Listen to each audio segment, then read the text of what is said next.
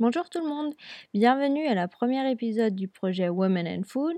Vous allez écouter une interview avec Claire qui habite au nord de la France. Je suis allée la voir dans sa ferme et je l'ai interviewée dans sa cuisine.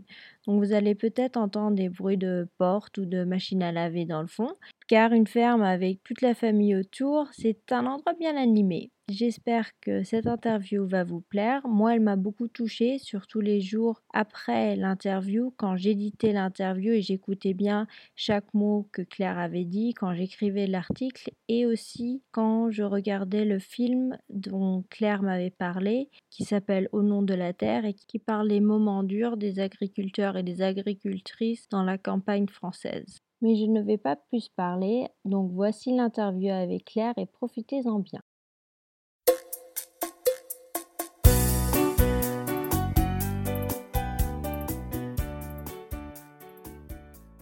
Votre ferme, c'est une ferme familiale?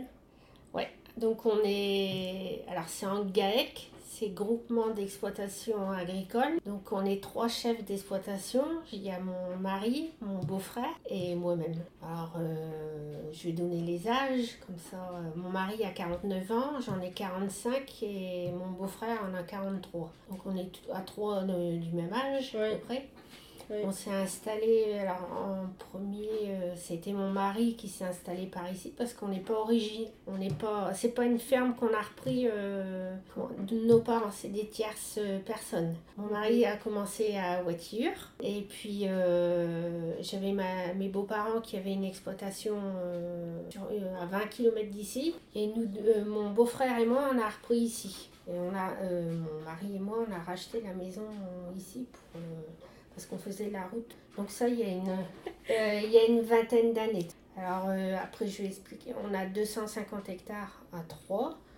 On a une 110 vaches laitières. Et après, on fait un peu de l'engraissement, c'est-à-dire qu'on engraisse tous les petits veaux mâles et on en achète un petit peu à côté. Et on a un petit élevage de vaches allaitantes. Je vais dans la technique, mais il faudra non, jusqu'à là, je comprends. Voilà. Donc là on est à peu près à 450 têtes sur l'exploitation. Plus on a un salarié en plus pour nous aider. D'accord. Depuis le début ou... Non, là on l'a embauché il y a un an. Enfin, c'est-à-dire que c'est le beau-fils de mon beau-frère. D'accord, voilà. ouais. Ça reste toujours en famille. On reste toujours... pour l'instant, c'est toujours ancré, l'esprit familial est toujours là. Ça peut avoir des avantages comme ça peut avoir des inconvénients. Ça, je peux en parler parce que mon beau-frère Anthony avait... il a connu quelqu'un qui a qu'une quarantaine d'années, donc il était fort ancré ici. Donc moi, à un moment, je parle dans ton nom de femme, je me sentais étouffée par cette pression tout le temps d'avoir quelqu'un. J'aurais bien aimé dissocier exploitation et vie familiale. Quoi. Et à un moment donné, ça peut être étouffant. Quoi. Trop de famille. J'ai le comptable qui est mon beau-frère. Enfin, tout est bouclé. Quoi. Ouais. Vous avez des enfants aussi? J'ai 3 garçons. Ouais. Et ils travaillent avec vous? Les 2 premiers, non. Les 2 premiers, ils n'aiment pas. Il n'y a que le dernier qui a 12 ans. Enfin, le premier, il a 19 ans, il est en fac de langue. Le deuxième, il a 15 ans, il est en seconde. Pour l'instant, ils ne sont pas du tout destinés au monde agricole. On sent que ça a été... Après, c'est les goûts, les couleurs. Hein. Au contraire, nous, on les lance, on leur dit, faites ce que vous voulez. On veut surtout pas...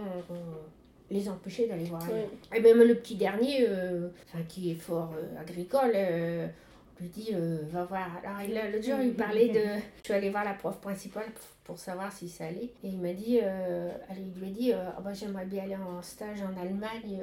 Bon, alors l'image des fermes en Allemagne, c'est des grosses exploitations où on ne fait pas attention à la biodiversité. Alors, bon, ça m'irrisse un peu le poil. Donc, au contraire, vous ici, vous faites très attention à la biodiversité Ouais, on est conventionnel, hein, on n'est pas bio. On accorde les produits de traitement, on a tout ça, mais on fait tout. On est dans un secteur ici où il y a plein de normes, on a plein de fossés, donc on a des petites parcelles. Sur 250 hectares, on a, je sais pas si en îlot PAC, enfin en petites parcelles, on peut avoir 250 parcelles. Ouais. Donc, la moyenne des surfaces, je crois que la plus grande, quand on cultive, ça doit être 2 hectares. C'est pas les gros îlots où on est obligé, on a plein de petits fossés à ciel ouvert, donc de toute manière ici c'est très dur, on peut pas faire de la grande culture parce qu'on a tellement de charges à côté d'un tronc que... Mais après ouais, on fait attention, on essaye de toute manière, on est obligé de toute manière, parce que c'est pas l'État, c'est pas tout ça, c'est que faut faire attention. On a le secteur qui est comme ça. Mais on fait toujours des traitements, on fait des engrais chimiques. Vos parents, ils étaient agriculteurs? Moi, on est tous fils et filles d'agriculteurs. Donc vous avez grandi sur une ferme? Ouais, on est à 3 à avoir fait le bac agricole et le BTS. D'accord. Donc bac plus 2, les 3. Donc les études sont importantes aussi. Dans tout ce qu'on a... je vois mon beau-frère, il a 3 garçons, on les a forcés à 3 à aller faire le BTS. Les études c'est important parce que on leur dit qu'il faut avoir une logique, c'est plus... entre guillemets, avant on disait si tu sais pas lire, si tu sais pas écrire, tu pourras aller au cul des vaches, mais aujourd'hui c'est plus vrai quoi. Là on vient d'acheter un semoir à blé, c'est du GPS, il faut avoir une logique quand même en force. On sait jamais, il y a 4-5 ans on a failli... C'était une année très dure parce qu'en lait, il n'y avait plus de prix, il n'y avait plus tout ça. On se dit un jour, il faudra peut-être aller chercher du boulot à l'extérieur. Vous y avez pensé? À moi aussi. Ouais. Moi, ouais. Et pourquoi vous avez décidé de rester?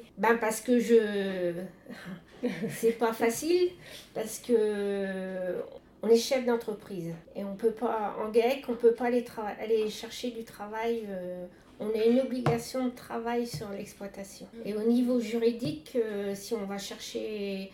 Alors on a le droit à tant d'heures, je ne peux plus dire combien c'est, mais on a le droit à tant d'heures par an pour aller travailler à l'extérieur, mais on ne peut pas y aller à plein temps. Donc, mais franchement, j'y ai pensé. Vous savez que on était au moment de Noël, pas un salaire, on est à 2 sur l'exploitation, on n'avait aucun salaire. Pourtant, on se prélève que 800 € par mois, ça a été dur. Bon, il y a les beaux-parents, il y a ma mère. C'est vrai qu'on a encore cette... quand on a été coincés, ils sont venus nous aider quand même. Il y a un ancrage. Mais les terres ici, elles vous appartiennent? Non, on est sur 250 hectares, on doit être à une trentaine d'hectares. Mais de plus en plus on avance, plus il y a des gens qui veulent les vendre. Donc on essaye d'acheter, mais bon après, si vous voulez un prix, on est à 3000 € de l'hectare. Donc c'est pas cher. Mais c'est la configuration qui fait que, comme on a des petites parcelles, ça n'a jamais augmenté de trop. On va remonter sur Abbeville, tout ça, on peut être arrivé à 15 000. Et les terres de vos parents? Moi, mon frère est sur l'exploitation. D'accord. Donc, bon, j'ai pas repris, puis de toute manière, c'était pas le but, il y avait que 50 hectares. Moi, je l'ai laissé s'installer sur l'exploitation. Ah ouais, 50 hectares, ici, il y a beaucoup plus. Ouais, bon, c'est pareil, puis il est en GAEC aussi. De toute manière, on essaye, tout le monde est en train d'essayer. Bon, après, c'est pas facile de s'associer pour pouvoir... nous, pour l'instant, on n'a jamais fait. Mais je sais que mon frère le fait. Ils ont un week-end, tout du moins un dimanche sur 2 pour aller traire et puis tout ça. Nous, pour l'instant, ça n'est pas encore... c'est pour parler, mais peut-être cet hiver, mais après, c'est pas fait... je voudrais bien, parce qu'il y a un moment donné... j'aime bien mes vaches, j'aime bien les traire, mais le dimanche soir, c'est le pire. C'est 2 fois par jour, c'est ça? Ouais. Après, c'est un métier passion, même quand c'est dur, quand les années j'ai dit là, pas de salaire, je me suis toujours relevée pour aller traire mes vaches. Le temps qu'on fait ça, c'est que ça va encore, la machine elle tourne, même si moralement, mais il y a une obligation de travail, de nourrir nos bêtes, de les entretenir. C'est pour ça que la maison, c'est pas toujours, c'est pas le premier cri, c'est pas toujours tout ça, mais Le principal, c'est que la ferme, elle tourne. Après, le reste, pour moi, pour l'instant, c'est comme ça. Et l'arrivée de vos enfants, ça... Moi, ça me fait peur. C'est un métier où, des fois, je me dis, ils iraient voir. Après, je dis pas que le métier des autres, c'est plus facile, c'est pas vrai. Mais ça fait peur quand même. Hein. Et puis après, il y a eu... l'an dernier, il y a eu un film en France qui est sorti Au nom de la Terre, où on a parlé beaucoup du suicide. Donc, je vois mon dernier, Célestin, ça l'a fort marqué. Parce que en plus, on a eu quelqu'un qu'on connaissait très bien, qui s'est suicidé à 30 ans, qui a laissé sa femme veuve à 24 ans. Ça nous a marqué. Ça, les problèmes de suicide, on en entend une fois par mois, on entend quelqu'un. Ah, ça, c'est un fardeau. On sait que. Et que pensez-vous pourrait faciliter la tâche de paysan? Qu'est-ce qui manque pour que le travail soit plus facile? Ce qui se passe, c'est les prix, quoi. C'est qu'on n'est jamais assez payé. On a beau dire... On est le premier maillon de la chaîne. On nous dit, c'est quand vous vendez votre lait, on ne sait jamais à quel prix il est vendu. Là, il y a quelques années, ce qui se passait, c'est que je produisais mon lait pendant un mois et on était payé le 15 de l'autre mois suivant. On ne savait pas à quel prix. Donc, s'il baissait, vous ne saviez pas s'il avait baissé, tout ça. On ne peut jamais savoir. Donc là, avec les nouvelles lois, ils les ont obligés à nous donner le prix avant qu'on produise. Mais on est tellement liés, pieds et mains liés, que vous ne pouvez pas dire, tiens, aujourd'hui, je vais produire mon lait pour telle coopérative et puis demain, je vais aller ailleurs. On a un contrat, point barre. On a toujours l'impression qu'on est le dernier maillon de la chaîne. Et puis, de toute manière, on vend sans demander de prix. Hein. On part comme ça. Alors là, ça fait quelques années où le prix du lait, il est bon. Donc, on sent qu'on revient... oui, parce qu'il y a de moins en moins d'éleveurs. Donc, là, à un moment donné, il ne va plus y avoir assez de lait. Pour moi, c'est ça. Hein. Après, ils nous font miroiter des choses. Pour l'instant, ça va, quoi. Pour avoir des produits fermiers, il faut que ça soit sur l'exploitation. Et après la vente directe? On va essayer par ici. J'ai des amis qui se sont mis en route quand on était il y a 4-5 ans. Ils sont débordés de boulot. C'est ça qui fait peur aussi. C'est fort, ça demande beaucoup de travail. Et votre mari et Anthony, ils sont partantes pour cette idée aussi? Ouais. Alors, je suis d'une famille où ma mère faisait beaucoup de volailles ventes à la ferme. Et Emmanuel et Anthony, pas du tout. Donc, quand j'ai commencé à parler de ce projet-là, on m'a un peu rigolé au nez. Et il y a 4-5 ans, on a commencé à faire de la pomme de terre primeur. Parce que c'était un projet de la Chambre d'agriculture. Quand ils ont vu ce qu'on faisait comme produit à l'hectare, avec 60 arts, on arrive à vivre correctement. Là, ça a commencé à changer surtout Emmanuel. Tony, il est beaucoup plus... Lui, il dit, tant que tu m'embêtes pas avec tes clients, moi, je m'en fous. D'accord. Ouais. Fais-le. Et puis après, lui, il était plus longtemps à décider que Emmanuel. Emmanuel, il était plus avenant. Avec les pommes de terre, tout ça, on a démarché beaucoup de supermarchés, de restaurateurs. Donc, il a vu qu'il y avait une demande. Anthony, il est plus centré. Lui, il va produire. Il va me laisser faire. Et toutes les innovations, c'est vous. Voilà.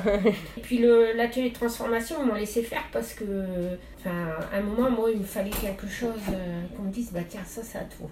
Donc, voilà, on va voir. D'ici quelques temps, savoir si la banque, elle veut vous laisser... Mais vous pensez que maintenant, avec les dernières années, le prix du lait qui est monté, que ça devrait marcher? Il y a une demande, là. Il y a une demande phénoménale. Ici, on a la pointe du Hordel, on a Saint-Valery, on a la baie de Somme. Donc, il y a 1 million de visiteurs par an. Donc, c'est pas négligeable non plus. Et vous avez dit que vous avez fait des formations pour faire pour transformer. On est obligé de faire des formations pour transformer notre lait. Est-ce qu'il y a des transformations qui sont ciblées sur les femmes pour qu'il y ait plus de femmes qui s'installent en agriculture? Il y a au niveau du syndicat, il y a une section féminine, pour les femmes. Donc là, on a une formation, c'est pour arriver à se présenter, à parler de nous. Pas de monsieur, ni... c'est pour le mois de décembre, fin novembre, début décembre, où il faut qu'on arrive à se présenter sans... C'est comme moi, on me dit toujours, ne dis jamais que tu es l'épouse de... Dis, je suis. Oui. C'est vrai que ça, c'est dur à... surtout qu'Emmanuel, il est dans la politique, donc je me rabaisse toujours par rapport à lui. Donc là, il y a des formations un peu pour tout ça. Oui. Et en général, vous avez l'impression que les idées comme ça, par exemple pour des ateliers de transformation, c'est plutôt les femmes qui les ont? C'est plus les femmes. Comment ça se fait? C'est dans la culture. Après, c'est beaucoup de femmes où elles ont arrêté leur travail et puis qu'elles veulent revenir sur l'exploitation pour avoir une valeur. Après, on a eu des hommes. Moi, il y avait quelques jeunes qui arrivaient. Après, c'est pareil. On est arrivé que l'élevage, c'est beaucoup la femme qui s'en occupe. Il y a beaucoup de femmes qui font des chèvres ou tout ça. On va avoir beaucoup de femmes autour de l'élevage. Pour moi, c'est cette impression-là. Et de toute manière, dans tout ce qui est BTS, production animale, tout ça, ils recrutent beaucoup de filles. Il y a beaucoup de secteurs où la femme, elle est... comment dire, on attribue corps la cuisine à la femme. Alors que, les chefs étoilés, c'est beaucoup d'hommes. Après... c'est pareil, une femme dans ce milieu-là, quand il y a des enfants, quand il y a tout ça, moi je me pose toujours la question, c'est des ministres femmes, comment elles font pour élever des enfants, et puis on côtoie des députés, tout ça, quand ils sont partis 4 jours sur Paris, je dis, attends, comment tu élèves tes enfants, il y a tout ça qui rentre en jeu aussi. Je pense qu'on délaisse tous notre carrière pour élever des enfants. Est-ce que votre travail sur la ferme a changé quand vous avez commencé à avoir des enfants? Ouais. Moi, quand je me suis installée, j'avais déjà Armand. D'accord. Le premier. Puis après, les 3. J'aurais jamais fait mon atelier de transformation quand j'avais mes enfants en bas âge. J'aurais pas pu...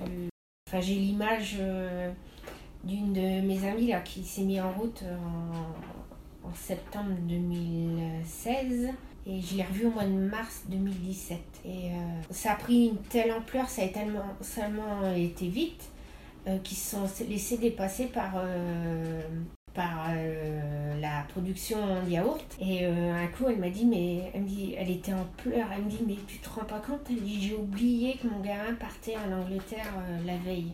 Elle dit, j'ai même pas acheté de goûter, rien du tout, de pique-nique.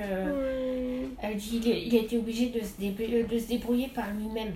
Et on voyait que ça l'attristait. Et puis elle avait une petite gamine de 4 ans. Elle dit, j'ai même plus le temps de m'en occuper. Je me dis, et c'est vrai que on n'arrive pas à jauger ce temps de travail en supplément. Les enfants, c'est beaucoup de travail. Et puis le métier à la ferme. C'est que des fois, ils nous disent, comment ça nous gonfler toujours la ferme, on part jamais en vacances. On leur explique qu'on préfère rester à la maison et puis avoir quelque chose dans l'assiette que... Après, là, ils sont grandis, mais quand ils étaient petits, plus d'un coup, on nous a dit, nous, on part jamais en vacances. Et ça grandit, ça comprend, ça... Est-ce qu'il y avait d'autres événements importants qui ont changé votre mode de travail ou le temps que vous avez dédié à une tâche ou une autre? Non. Après, le fait qu'Emmanuel soit parti en politique, on s'est peut-être réorganisé, on a pris plus... même si on part pas en vacances, on va plus au restaurant, on bouge un peu plus, quoi. Il s'est aperçu aussi que de s'ouvrir on s'est ouvert plus sur le monde extérieur. Enfin, d'autres métiers, donc on s'est aperçu que c'était pas tout rose non plus. Ouais. Il y avait des avantages comme il y avait des inconvénients. Comme je disais tout à l'heure, un député qui est parti 3-4 jours sur Paris, ça peut être bien, hein. Vu de l'extérieur, ça peut être bien, mais je sais que sa femme, elle a beaucoup souffert parce qu'elle dit, en plus cette année-là, lui il est parti, et ses 2 garçons partaient en études. Elle dit, je me suis retrouvée toute seule, et des fois je me dis, mince, comment on fait quand il n'y a plus personne à la maison. Non, mais après on essaye on s'ouvre, quoi, on essaye de bouger un peu. C'est important, hein, comment on le sent, hein, il y a des femmes, mon mari. Bonjour, on s'est déjà croisés en voiture. Ah oui, sur les lois qui changent, est-ce que la politique agriculture européenne, est-ce qu'elle affecte beaucoup votre ferme? Ouais, c'est surtout les... Ouais, c'est le montant de la prime PAC. Le montant des primes PAC, mais avec malheureusement toutes les conditions qui vont avec. Les normes, alors on a les normes européennes et on a les normes franco-françaises où on nous en rajoute toujours un petit peu plus, quoi. Donc c'est le glyphosate. C'est un coup j'ai été contrôlée sur le bien-être animal. Donc on me dit j'ai des petites niches, c'est des petits igloos où on met le veau dedans. Donc la contrôleur arrive devant mes niches, je dis écoutez, je vais avoir une amende parce que je dois avoir une petite courette devant cette niche-là, mais vu les prix, moi je l'ai pas fait. Ah, mais elle me dit, je viens pas pour ce contrôle-là, elle dit, par contre, demain, si je viens pour le contrôle conditionnalité, vous n'êtes pas bonne, mais elle dit, là, aujourd'hui, c'est bon, vous verrez comme ça. Non, mais vous voyez, on est arrivé dans un monde... il y a une année, on avait notre contrôle pulvérisateur, qui n'était pas fait. On a eu une amende. Emmanuel est allé faire allé rendre visite aux gendarmes. Eux, ils rigolent, mais pour nous, l'image, c'est comme si on l'avait volé ou tapé quelqu'un. Au final, on a eu 3 000 € d'amende, de pénalité par rapport à un pulvérisateur qui n'avait pas été contrôlé et qui a été contrôlé et qui a passé et qui était aux normes. Il faut toujours qu'on se justifie. Quand on a les L214 qui disent ah oui mais attendez les bêtes elles sont pas, vous avez beaucoup de vaches donc vous élevez pas bien vos vaches. C'est pas vrai. Nous on ne voit pas comme ça. On emmène une vache à l'abattoir, c'est pas par gaieté de cœur, c'est parce que c'est comme ça. J'irai jamais voir une vache me faire abattre à l'abattoir. Ça je peux pas voir. Je pense que on est tous comme ça. On a été éduqués pour élever, mais une fois que les bêtes sont montées dans le camion, c'est tout, c'est terminé. Et il faut qu'on vive, de toute manière. Il y a une machine qui fait... Alors quand on commence à nous chatouiller sur notre métier parce qu'on ne fait pas bien, ou quand on fait des produits de traitement, c'est parce qu'il y a besoin, quoi. Mais après, on ne fait pas... Je vous laisse, bon courage. Et puis... D'accord, merci. Allez. Je veux expliquer avec des mots simples, quoi, mais on essaye de parler de notre métier comme quelque chose qui... c'est pas une charge, c'est pas... Tu vois dire, une bête qui est pas bien élevée, elle donnera pas ce qu'il faut. Et vous y attendez que ça s'améliore ou que ça s'empire On va avoir de plus en plus de normes, je pense. Comme dans tout, dans toute entreprise, ça va être ça. Après, il faudra qu'on apprenne à communiquer notre métier, à parler, pas qu'on se laisse démonter par des associations comme L214 ou je ne sais quoi. Parce qu'on est quand même bien... Il y a un paradoxe, c'est qu'on est... quand on nous dit qu'on est des agriculteurs, on nous dit « Ah oui, c'est un beau métier, patati et patata, quoi, mais... derrière, des fois, on nous dit « Ah oui, mais vous polluez » ou... Parlant de Célestin, quand on est allé voir sa prof principale, elle m'a dit, Célestin lui a dit « Ah ben, je vais aller en Allemagne pour aller voir les grosses fermes. » Et tout de suite, elle a monté, elle a dit « Ah ouais, mais non, mais il faut rester dans les fermes familiales, les fermes bio. » J'ai dit, mais attendez, madame, il y a des grosses fermes qui font leur travail correctement. Hein. Elle a vu que j'étais pas d'accord avec... on a coupé au court parce que c'était pas le sujet. Mais j'ai dit, mince, on se bagarre tous les jours pour avoir un produit de qualité. On veut pas vendre la merde non plus. Puis de toute manière, il y a les normes qui font que... on ne vend pas un litre de lait avec des antibiotiques et puis tout ça. Hein. Nous, on avait regardé il y a 2-3 ans pour faire du bio, puis on s'est aperçu que c'était pas possible. Quoi. Déjà, dans notre réflexion, parce que Emmanuel n'est pas trop pour les produits de traitement. Hein. C'est le premier.